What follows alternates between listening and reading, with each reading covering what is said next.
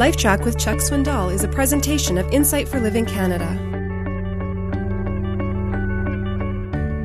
I read this past week of little Frankie, who was the classic toddler, and he was making life miserable for his mother, and I'm sure he felt she was making life miserable for him. He was determined to do his thing, and she was determined that he would do hers, and so there was this conflict of the wills, and finally little Frankie shuffled off into the dining room to be alone and slid the dining room chair over in front of a draped window, pulled the drapes back and shoved the chair right up against the windowsill, and stood up on the chair and stared out the window at the world as it was passing by. His mother, losing sight of him, wondered what was going on. She walked into the dining room quietly and she listened as he said, "I have got to get out of here." We don't think kids think that, but surely they must think that. And let's face it, we give them double messages. We want to be consistent, but we aren't.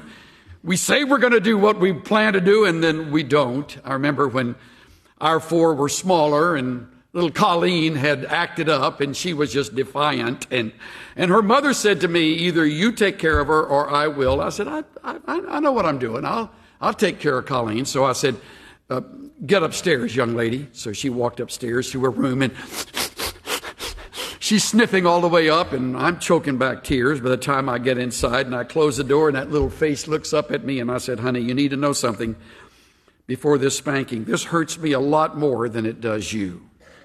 And she said to me, "Well then, Dad, let's not do it. We'll both feel better." So I didn't, and I said, "I swear to your mother you won't tell her that I didn't spank you." "I swear, Dad, I swear. I'll never let her know." The root of the problem is really not strong-willed kids, it's weak-willed parents, I've come to realize. I thought about this when we were taking an interesting tour a few years ago. Cynthia and I were with a small group of people from Insight for Living, and we were doing a planning tour for a Reformation trip in Central Europe. Interestingly, the man who was to drive our transportation during the tour of a number of days was from Belgium. And we naturally, in the process of all those miles, would strike up a conversation with him. And it wasn't too many days before we found out what he really did for a living. He's a dog psychologist. I said, "You're kidding. I've never met a dog psychologist before." He said, "Yep, that's what I love to do." He said, "Really, I'm a dog master's psychologist."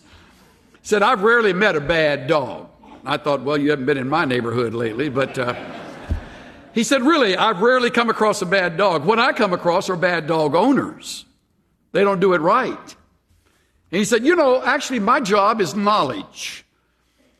I spend my time helping owners of dogs know what is involved in the training of dogs."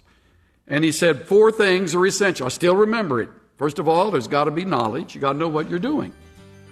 Second, you got to have time. Dog that isn't given time isn't trained and will stay out of control. Third, you got to be consistent. The rules of yesterday apply today and they apply tomorrow. You got to carry them out faithfully. Fourth, you got to be patient. Dogs will fail. They'll make messes. And then he made the little comment, they're just like kids. And I thought, exactly. It's not that we got kids that are out of control. We got parents that never helped them get into control. That's the problem. That's the root of it.